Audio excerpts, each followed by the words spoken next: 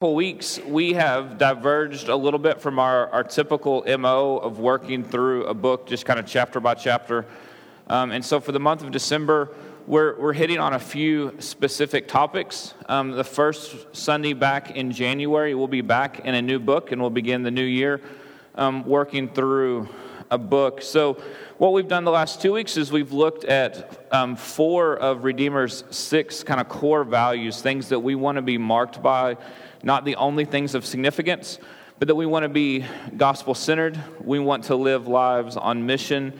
We want to be a church that is reflective of our community, that we see that the gospel is for everyone in every stage, in every ethnicity, in every situation, and that we want to be simple in doing this.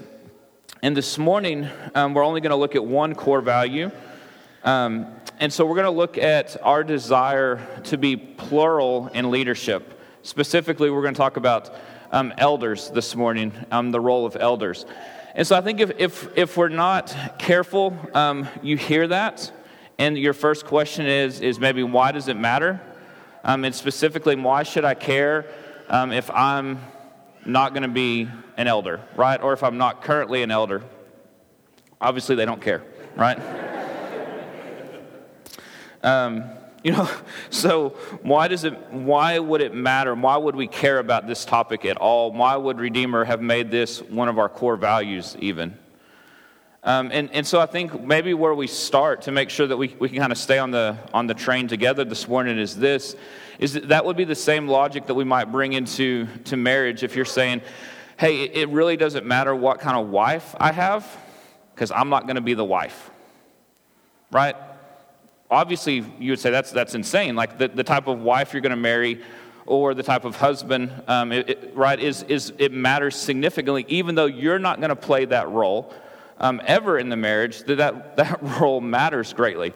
Or if you think about it in regards to the medical field, if you're saying, it really doesn't matter what doctor I have, right? I'm not going to be the doctor. Well, it actually matters greatly as to whether you trust that doctor, whether you're going to follow that doctor's wisdom and guidance and counsel, whether you're going to feel safe or not. Like those things matter tremendously. And so some of you may aspire to eldership, others may not, but I think that this is an issue that matters to all of us as believers.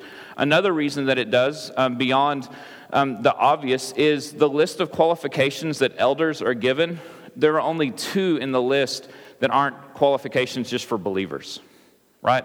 And so as we walk through the list of qualifications, it's basically saying, hey, here's what it looks like to be a Christian. Oh, and by the way, elders are going to be that, and then they're going to do a couple things. But for the most part, as we walk through it, it is a good, healthy reminder for all of us of what a believer's life should look like. A third reason is because, church family, you are to provide accountability to your elders, right? The Bereans in Acts 17, right, it was because they were willing to continue to go back to the Word, to judge what they were being taught and what they were hearing through preaching of the apostles to say whether or not it made sense. And not only did it make sense, but was it taught in Scripture, right? That part of the job is not to say, well, that's not my job, so you just do it. But it's to provide accountability, to know what you're looking for, to know whether or not you should trust the leadership that has been placed over you. And then ultimately, I think if we're not careful, it's easy to take something like this for granted. If you think about if you grew up in a home where mom and dad were present, where there was enough finances, like that wasn't a concern, at least for you as a kid, you weren't aware of it. If you were just like provided like with opportunity, a safe home, like you could take that for granted. And it might not have been until you were a teenager, most likely as an adult or a parent yourself, that you looked back and go, man, I really took my mom and dad for granted, right? Like I really did not know the gift they had given me in simply creating like some normalcy. And so you were aware of the lack of peace or the lack of unity in some families, but when you had it, it's just like, well, yeah, that's what our family does. That the Lord has been really gracious to Redeemer so far in our 7.5 years, and there's a sense of oneness, of unity, of like pushing in the same direction of making Jesus primary, that if we're not careful, it'd be really easy to take it for granted. And I think for a lot of us who have been in other churches, we understand that we can't take it for granted, that it's possible to be in churches where those things aren't there. We can't assume that just because we throw church on the door that it means that everything's going to be like great. And so we don't want to live taking these things for granted. We want to see God's grace. We also want to know what it is that we're supposed to be looking for, what it is that we should, whether we're at Redeemer or somewhere else. A couple things also. There's a couple issues here that could be sermons themselves. I understand that we're just going to we're going to hit on it and we're going to move on. And so if you want to talk about this in greater detail, I'm more than happy to do that with you. It's just not where we're going to land this morning. And so we're going to kind of hit it and move on. But the first is that the role of elders, as taught by Scripture, is for men only. It's not a popular thought. It's not a popular opinion in our day and age. And it's not, I want you to hear me say this, it's not by any fault of women. It is simply by the design of our good God. That He has set out this role uniquely and solely for men. Now, Scripture then pretty much says everything else, men and women. And so this is not an issue of worth. It's not an issue of value. It's an issue of role and of function. And so, again, we're going to hit on some things that you may be like, wait a second, I have an objection. I want to talk about that. Feel free. But here at Redeemer, we would see the role of deacon as being open to men and women. That Scripture does not disqualify women from that. The only area where it is in the role of elders. But here's the thing. If you're going to have elders and you're going to limit it to men, as we believe Scripture says, then they better be men where women can flourish underneath them. Where women are heard, where they're safe, right? Where they have a voice, where they're allowed to lead and to serve in the roles that God has uniquely gifted and equipped them for. And so, right, in healthy marriage, right? A husband doesn't keep the ball all the time. Like he's the one passing the ball. If his wife has giftings and places where she excels, then she takes the lead in that. Like that's him giving her in his leadership. He's saying, you lead in this because I'm telling you this is what you're better at this than me. Right? And so we want to be a church that is healthy and whole, a place that it is safe for everyone, right? That everyone feels heard, that everyone has a voice, but that the role of elder would be for men alone. And I know, again, we could spend a sermon series on that. And so we're going to move on. And I mean it. If you want to talk about that, please do. A second is I think in our area of the country, there's a little bit of fear, or if maybe not fear of just ignorance as to what the role of an elder even is. Most of the churches in this area don't have them, so there's a little bit of lack of information. I grew up in a church that did not have elders, and basically the perception I had was kind of like this shadowy force, right, that like was watching from on high, right, that you're like, man, don't cross them, right? You weren't even sure if you knew who they were. It was like this nebulous agency that was just like the church elders, like, wait, who is it? Like, it's just a group, like, right?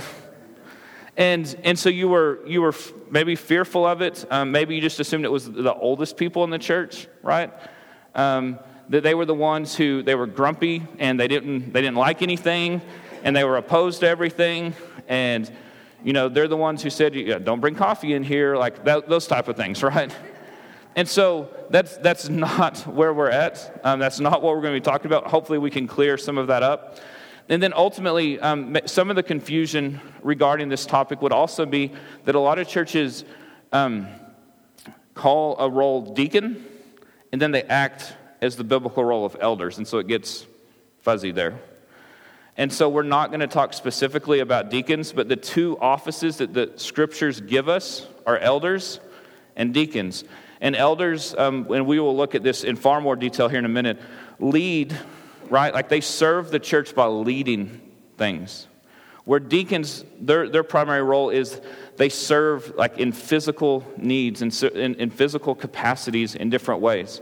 And so just to give you an example of what this looks like, and it's an example I use it in membership class often, is for years, Sean, who doesn't even have one of the two front mics, has served this church in the role of deacon, whether he had the title or not, by serving this band. That he's the one that is praying through and selecting songs. He's the one making sure practice happens. He's the one making sure the band is being discipled. Like he's leading and you wouldn't even know it. Right? Like that's the role of a deacon, that they're taking a need in the church and serving so that the elders, the pastors, which are interchangeable titles there, can lead out in teaching and in prayer, in those roles. And so it's not an issue of which one's more important, it's just different function and different role. So the first thing I want us to do this morning is simply to ask the question, so who are elders? And so if you want to turn to 1 Timothy chapter 3, 1 Timothy chapter 3, if you see 1st and 2nd Corinthians, and then you'll have the bunch of little books, Galatians, Ephesians, Philippians, Colossians, keep going to the right. If you see Hebrews, go back to the left. It's kind of stuck in there. 1 Timothy 3.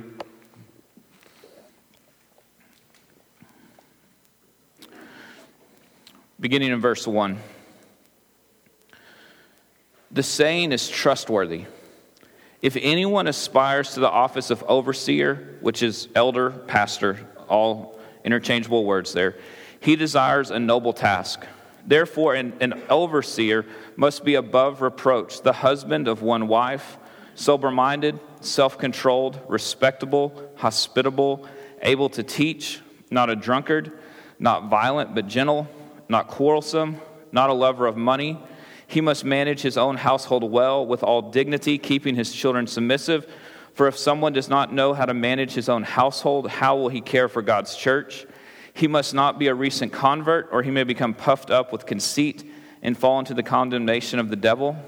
And moreover, he must be well thought of by outsiders, so that he may not fall into disgrace, into a snare of the devil.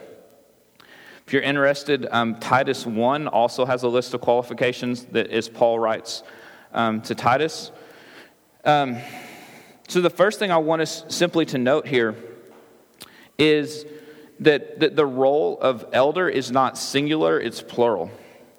And so just a smattering of verses from Scripture. In Acts 11:30, Paul writes to the elders, plural, at the church of Antioch. In Acts 14:23, Paul and Barnabas they appointed elders in every church as they were on their missionary journey. In Acts 15, multiple verses, and in 16:4, we see the elders at the church in Jerusalem. In Acts 20, the elders at the church of Ephesus. In Philippians 1:1, he writes the church to their elders, like to their multiple leaders. 1 Timothy 5, elders at the church of Ephesus. Titus 1:5, Titus is to appoint elders in every town. James 5, call the elders to pray for you. 1 Peter 5, the elders among you. 1 Thessalonians 5, the congregation is to respect its leaders, plural. We see this also in Hebrews 13, that we don't really see any instances in Scripture, in the New Testament, where it's like, hey, that's the guy, like that's the pastor. But that Paul is constantly saying we want to raise up elders, plural, to lead the churches in whichever place, in whichever city that we have. So I'm one of the elders at Redeemer. I'm not over them. They don't answer to me. I'm simply a part of the group. I'm one of them. I don't get an extra vote. My vote doesn't count as like 1.5 times. Like, well, I get that you think that, but I'm the guy. Like, it doesn't work like that. And I think sometimes there can be that perception that the one you see up front the most, and obviously I do the majority of the preaching, like, well, then he just gets to run things. And that's not the way it is. Plural provides some protection, right? There's some checks and balances, because I don't know if you know this, I'm not Jesus, right? And so that means I'm a sinner, and it means I don't have all the giftings, and it means I don't have all the talents or the ability that Jesus had, which means then that if I'm the guy, then we're lacking. And so we need others to come along to fill those areas where there's, because then if we cover weaknesses, the weaknesses are less and the strengths are greater. There's cumulative experience and wisdom. It provides protection because we're still sinners who are going to fail and fall, and we're being refined. And so if I'm the guy, which so glad I'm not, but if I am, how honest can I be about my own sin? Not very, right? Because then it's like, who do we go to next? And so the fact is you all know, if you look at your past year, you've had seasons in that year where you were doing great. And you've had seasons where you were struggling. And if it's just you, right, it's dangerous. But if we're together, right, we're not all, like not everyone at Redeemer is having a bad week at the same time. And not everyone's having a good week. And so what we're able to do is we're able to bear one another's burdens. And we're able to pray for one another and to encourage one another and to say, it won't always be like this. But if it's just me alone, dark things grow in the dark, right? And arrogance and pride and things like that happen. And instead, what it does is it provides protection, because my sin can be known, and there's men that I'm being held accountable to, and they can say, hey, we know you well enough to know something's off right now. What is it? And that I don't have to hide or pretend, and they don't have to hide or pretend. There's more wisdom, there's more accountability, the workload is shared. And so what we want to break away from is that there's not like, hey, if Jeremy comes, you got the pastor and anyone else is JV. Right? Like, man, I pray that that's not the way things are perceived here. And so often when I'm not preaching, I want it to be on weeks where I'm not gone. I want to be here. Because I want to remind us that it's not just that, hey, we only get someone to fill in when Jeremy has to unfortunately be gone. But that we believe, right, that people, like whoever's up here, the elders have said, we believe what they have to preach and to say this morning is from the Word of God for the good of His people and for the glory of His name. And that God is speaking to folks beyond myself. We know that. Right, like that many of you were ministered to by Jake just a few moments ago. In his honest appraisal of his year and of how the Lord has ministered to him. Like the Lord has obviously spoken to him. And so we want people to be known and loved, and what it means is the workload is shared, and so that the pastoring is being done by multiple people on multiple levels, right, so that people are cared for and taken care of. And so ultimately, we want to be plural in our leadership. And what that looks like is it's us together as elders leading as one, right? With one heart and with one voice, even though we have differing thoughts and opinions. And so Paul lays out some qualifications here, and I just want to walk through them. He begins in verse 1 saying, if anyone aspires to the office of elder, he desires a noble task. One of the unique aspects of this role is that you should want it. That if we have to come and say, hey, we want you to be an elder, and like, I don't want to, and we're like, no, you're going to be, like, that's not appropriate, because there's an aspiration to it. Now you're thinking, yeah, that's right, and it's dangerous, because who wouldn't want to be king, right? Who wouldn't want power? And what we have to be reminded of here is that you're not aspiring to be king, that you're aspiring to lead by serving. Right? Like that you're coming underneath and you're saying, I want to walk with you in the hard days. And we're reminded of Mark 8 that Jesus says, like, I came not to be served, but to serve. And if the role of elder has been played as the king in churches that you're a part of, I'm sorry, because that's not what it's meant to be. It's meant to be this role of saying, hey, look at Jesus. Look at him. And I love him, and I long for him, and I desire him. And don't look at me, look at him. Like that we would consistently and constantly be saying that. And so the role is to serve and is to be sacrificial, as Jesus served his people, his bride, and was sacrificial up even to his death. And so it's not aspiring to be boss. It's aspiring to serve and to sacrifice. Because there's so many, we will move through these quickly this morning. Therefore, in verse 2, an overseer, an elder, must be above reproach. Above reproach, what Paul is saying here is this. There's just not this glaring sin issue, right? It's not that he's saying they're perfect. It's just that there's not this like glaring week in and week out, like, and you like get angry and blow up at people all the time. Right? Or you are constantly struggling with lying, right? Like he's just saying there's not this glaring, obvious, habitual sin issue. It's not that he's saying they're perfect, but that you're above reproach, that someone doesn't have something on you that they can use to kind of to twist you or to say, hey, we like you except in this area. That he should be the husband of one wife. Now, there's a lot of disagreement and discussion as to what Paul means here. Some will say it means you have to be married.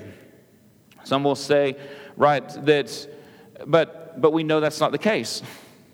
And here's how we know it's not the case. Jesus wasn't married. Paul was single. Right? Like that we know that as they talk about this, that he's not saying that unless you're married, you can't be an elder. What he's saying is this: that you better be a one-woman man. Right? That you're not a flirtatious guy. You're not struggling with pornography. Right? You're not pursuing other women. You're not using some sort of control or maybe charisma that you have to manipulate women. That you have eyes for your wife, if you have one, her and her alone. That no one doubts your faithfulness with her, your propriety with her. The people would look and say, right, because we are meant to be reflecting the character of God. And we think about the way that Jesus pursued his bride, the church, right? That he didn't have eyes for anyone else. Like he pursued her. And that we are to reflect that by pursuing and loving our wives. To be sober-minded, self-controlled, respectable. Right? This idea of just being temperate, of being balanced, of nothing in excess. And so this is someone who in their life, maybe they enjoy exercise. Right? But exercise isn't their idol. It's not their God. They're able to take it or leave it. In their hobbies that they're able to pursue, but it doesn't consume them. They're able to take them or leave them. In regards to food, right? That they're not controlled by food or by drink. That they have the ability to show self-control in their life. That they're temperate. That they're balanced. That they're respectable. Verse 2 also says that they're hospitable. This idea of being hospitable is not Martha Stewart here, okay? It's not saying that their house is it's nice. Look at how they set the table for you. It's saying that they love people, and that especially the lost, enough to have them in their home. That their life has been opened up to people, and they're saying, come be a part of my life because I long for you to see Jesus, to know him, and to love him, and to trust him. That they're making space in their life for others to know him. And I want us to be reminded as we're working our way through this list, these are things and qualifications for believers, right? That it's not just that the elders' husband or the elders are supposed to look at their wives and know other women. It's what all Christian men are supposed to do. That we're all supposed to be respectable and sober-minded.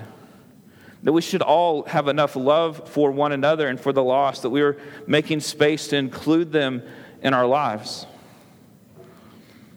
And so then we go on, and the last one in verse 2 is one of the things that distinguish the elders from simply believers, is the ability to teach.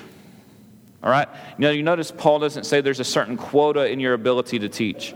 But he's saying it's the ability to rightly divide the word of God, the ability to use doctrine to encourage and to pastor and to shape and to shepherd, that when you follow them, that you're not going, I have no idea I know he's got the Bible in his hands, but I have no clue what he's saying. Because the fact is any believer could stand up and talk about Scripture, but it doesn't necessarily mean that it's going to pierce you, right? That it's going to affect you, that you're able to follow it. And so it's finding that balance of it's not on this seminary level to the point where you're like, it may be true or not, I just don't understand any words in that sentence. Or the ability to say, man, we'll just let the Lord sort them out. Right? That they take the word and they're able to pastor and to shape and to shepherd folks with the word. That they have right doctrine. That they use it in every aspect, in every area of life. And so the ability to teach may play out in preaching, but it also happens in gospel communities. It also happens across dinner tables. It also happens with your wife and with your children. It also happens with folks across, right, a dinner table with believers and unbelievers. It's the ability to take what God has taught and give it back in a way that is understandable and useful. We continue. He's not a drunkard. He's not violent, but gentle, not quarrelsome. This idea here of not violent, but gentle, if not quarrelsome. Man, we don't want bullies, right? Folks who take their title or their role and then attempt to demean or to control, right? To force issue. Those who love to run to conflict because they have, right, the sword of truth and they have a title and they're just going to eviscerate you. But we also don't want people who are afraid of conflict, right?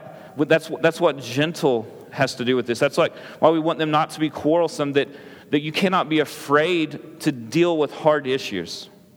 But you can't want to love to do that, right? You can't say, man, I want to just stir some stuff up, see what happens, and, right, I like to fight, I like to argue.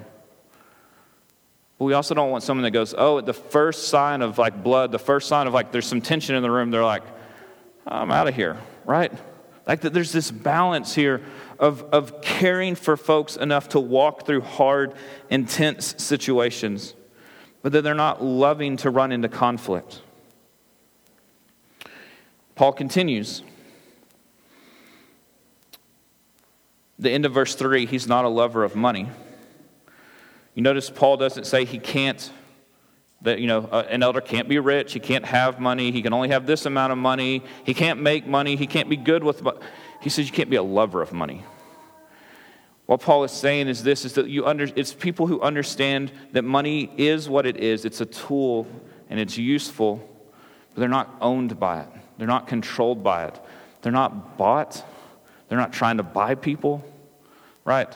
And I mean that not figuratively, not literally, right? That they're not using money as a means to manipulate and to control and to affect relationships. That they're not being on a yo-yo whether they have money or not, is whether they're up or down. But they trust the Lord for their provision. And again, this is a reminder to all of us, not just for elders. Verse 4. So he must manage his own household well, with all dignity, keeping his children submissive. All right. So he's supposed to manage his own household. Right? It means he's taking care of the first church that he's been given. This responsibility, even before the church, is to care for his family. And you notice it says he wants to keep your children submissive. And you're like, well, there's a lot of ways to do that. And so Paul says, with all dignity. This isn't about being an authoritative, right? The belt's just off, right? Come at me. But it's learning how do I manage my household well? That I'm serving them, that I am sacrificing for them, that they're getting time and attention, that they're known and that they're loved and that they're served, that they would want to follow me, that they would flourish under me. Right? That if that's not happening at home, why would we expect it to happen in a larger setting? In a larger circumstance with more people, with adults and not even children. He must manage his own household well. We're reminded that you cannot save your own children. You can't make them believers. But are you pointing them to Jesus regularly? Do they trust you?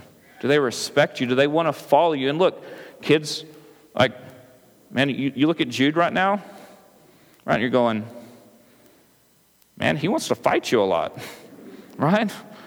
But that we're shaping, right? And we're molding. And, right, the prayer would be, is that Jesus is going to save him. And that until that happens, that he is learning to trust and to respect the authority that God has placed over him. Because we're sacrificing and we're serving and we're consistent and we're loving. With all dignity, keeping children submissive. Paul goes on, for if someone does not know how to manage his own household, how will he care for God's church? right? If you're unwilling to sacrifice at home for this small group that God has given you, why would you sacrifice for more? Right? Like the role of parent is often thankless. But you do it because they need it. She's like, don't come running for a title if you're not willing to just serve people. If you're not willing to sacrifice your own time and energy and money and effort to love your family well. You do that, now let's talk about whether you aspire to eldership or not. Verse 6, he must not be a recent convert, or he may become puffed up with conceit and fall into the condemnation of the devil. Right? You want someone, it's not saying that an unbelief, like a new believer, like lacks some element of salvation. But look, until you've faced some life, loss, and experience and hardship, now in Christ as a new creation, you don't know how you're going to respond. And we're seeing, are they being transformed? When life sucker punches them now in Christ, where before, here's how they would have responded. Do we see them trusting Jesus in this? Do we see them being transformed and different? Do we see them still able, when hard stuff comes, for them to say, Jesus is still good? Instead of, well, I thought I was promised ease and comfort for the rest of my life. Forget this. Right? Like the danger of putting a new convert in is saying, you don't know. You don't know how they're going to respond. We want some track record here of just faithfulness in the midst of good circumstances and good days, and in the midst of the inevitable hard days as well. Job loss and death, sickness, infertility, struggle, financial issues, betrayal, right? Folks leaving the church, right? Like, how do they respond to hurt, to people talking about them? We have to be able to answer that. And if we don't know, then it probably hasn't been long enough. And then he says this, verse 7, moreover, he must be well thought of by outsiders, so that he may not fall into disgrace, into a snare of the devil. What he's saying here is those who are not in the church, what's their opinion of him? What's his reputation like? And look, here's the thing. We're not expecting the unbelievers to go, I agree with everything that he thinks, right? Or they probably wouldn't be unbelievers at this point. But is he viewed as a hypocrite? Is he thought of as like, man, that dude's a jerk. I hear he goes to church, but I hate him. Because you know how he treats me? He looks down on me. He thinks he's better than. Right? Like, that's not the demeanor or the reputation that we're looking for. We're looking for someone who is consistent, who is respected. That if someone says, you know what, I don't like his politics because he's conservative, because he loves Jesus, and that means he thinks this about these things. Man, but the dude loves his wife, and he would be here for me in any moment. Right? Like, that's what we're talking about. That they're well thought of by others because they're consistent, because they're looking like Christ, because they're reflecting his character and his glory. And so as we walk through this list that are very specific, and it can almost look like morality, we have to be reminded of a couple of things. Elders are imperfect, they will fall, and they will fail. And so then the question is, do they lead out in repentance? Or do you have to like drag them before people and say, you hurt me, you sinned against me, and now you're using your title to hold this over me? No, like that when they're aware of sin, that they're the first to call it sin. To repent and to say, look, I'm going to seek out forgiveness. I'm going to make things right. That if you see something to praise or to laud or to congratulate in an elder, that would we be reminded this morning that you're simply seeing the character of Christ reflected in them. It's not that that man has all of a sudden been elevated to some other status. It's that you're seeing Jesus in them. That Jesus is the one that we follow, the one that we trust, the one that we worship. And so Jesus is the one who is transforming them into his image for his glory. And then has gifted them to local bodies to lead and to serve and to guide. And so there should be serious humility, not swagger, not pomp. Like you don't walk in going, that's right, you know who I am.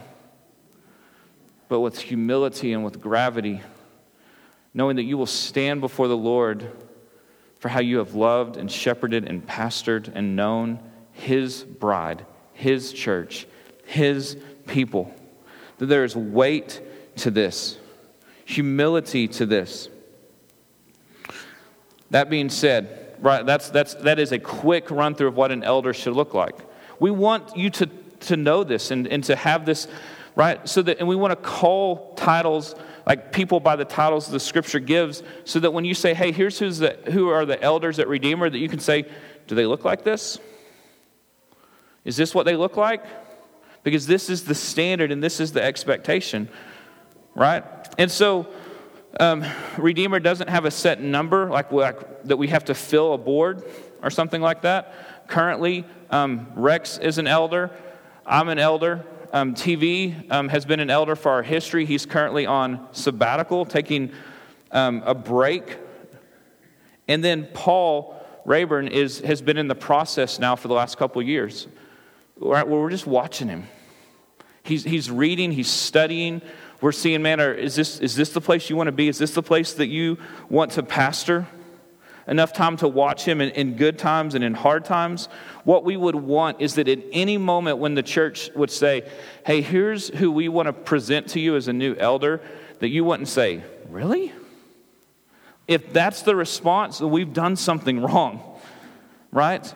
That there's not these unilateral decisions, that someone is living this and doing this even without a title.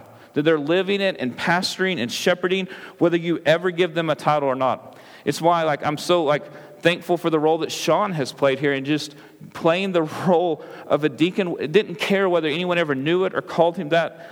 That's what we're talking about. And so Paul has been in elder meetings, right? He's been pastoring.